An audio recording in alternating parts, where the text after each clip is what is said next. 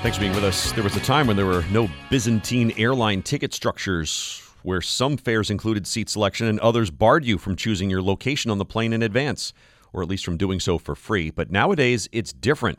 Navigating seat fees from Zach Wichter, travel columnist at USA Today. Zach, help us out.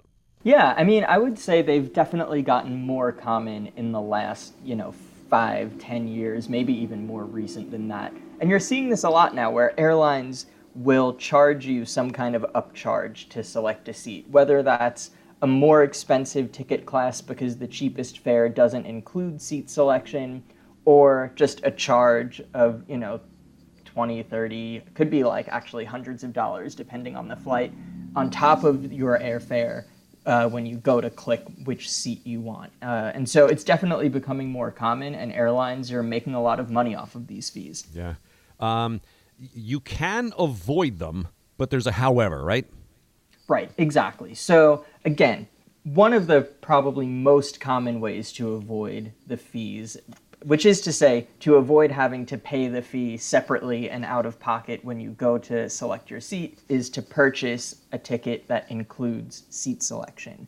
In some cases, not all airlines even offer this. I wrote in the column about British Airways, which, as an example, charges an additional fee on top of even business class tickets to select a seat in the business class cabin, which I personally think is a little penny pinching. Right. Beyond that, though, if you have frequent flyer elite status with an airline, or sometimes if you have one of their co-branded credit cards, or in many cases, if you are flying in the premium cabin, not including, certain carriers, you will get access to a seat selection.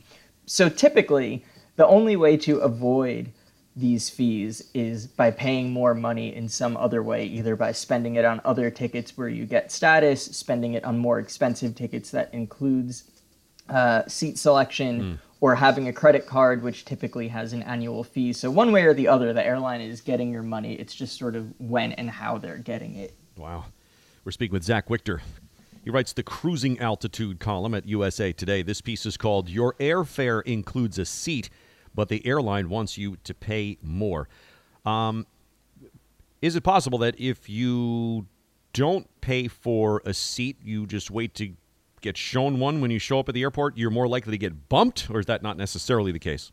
The experts who I spoke to in this earlier reporting that I did say that you are slightly more likely to get bumped if you don't have a seat assignment by the time you get to the gate. But that sort of goes hand in hand with those cheaper tickets, right? Okay, so It's the cheaper tickets that don't include seat assignments where you're the most likely to turn up at the gate without a seat already assigned to you. And I don't think that it's really a function of the seat assignment itself that causes you to get bumped. It's more just like airlines prioritize the people who pay more if the flight is oversold. And so that's probably the reason why that seems to be the case. Did you say, too, Congress is looking into some of these fees? Yeah, definitely. So the Biden administration has really become pretty vocal about airline fees generally and junk fees across the economy. They sort of lump these seat fees and bag fees and all that stuff in with their junk fees proposals. But there's a lot of discussion about kind of how airlines should be disclosing these fees, whether or not they're appropriate, how they should be regulated. Zach Wichter, travel columnist at USA Today.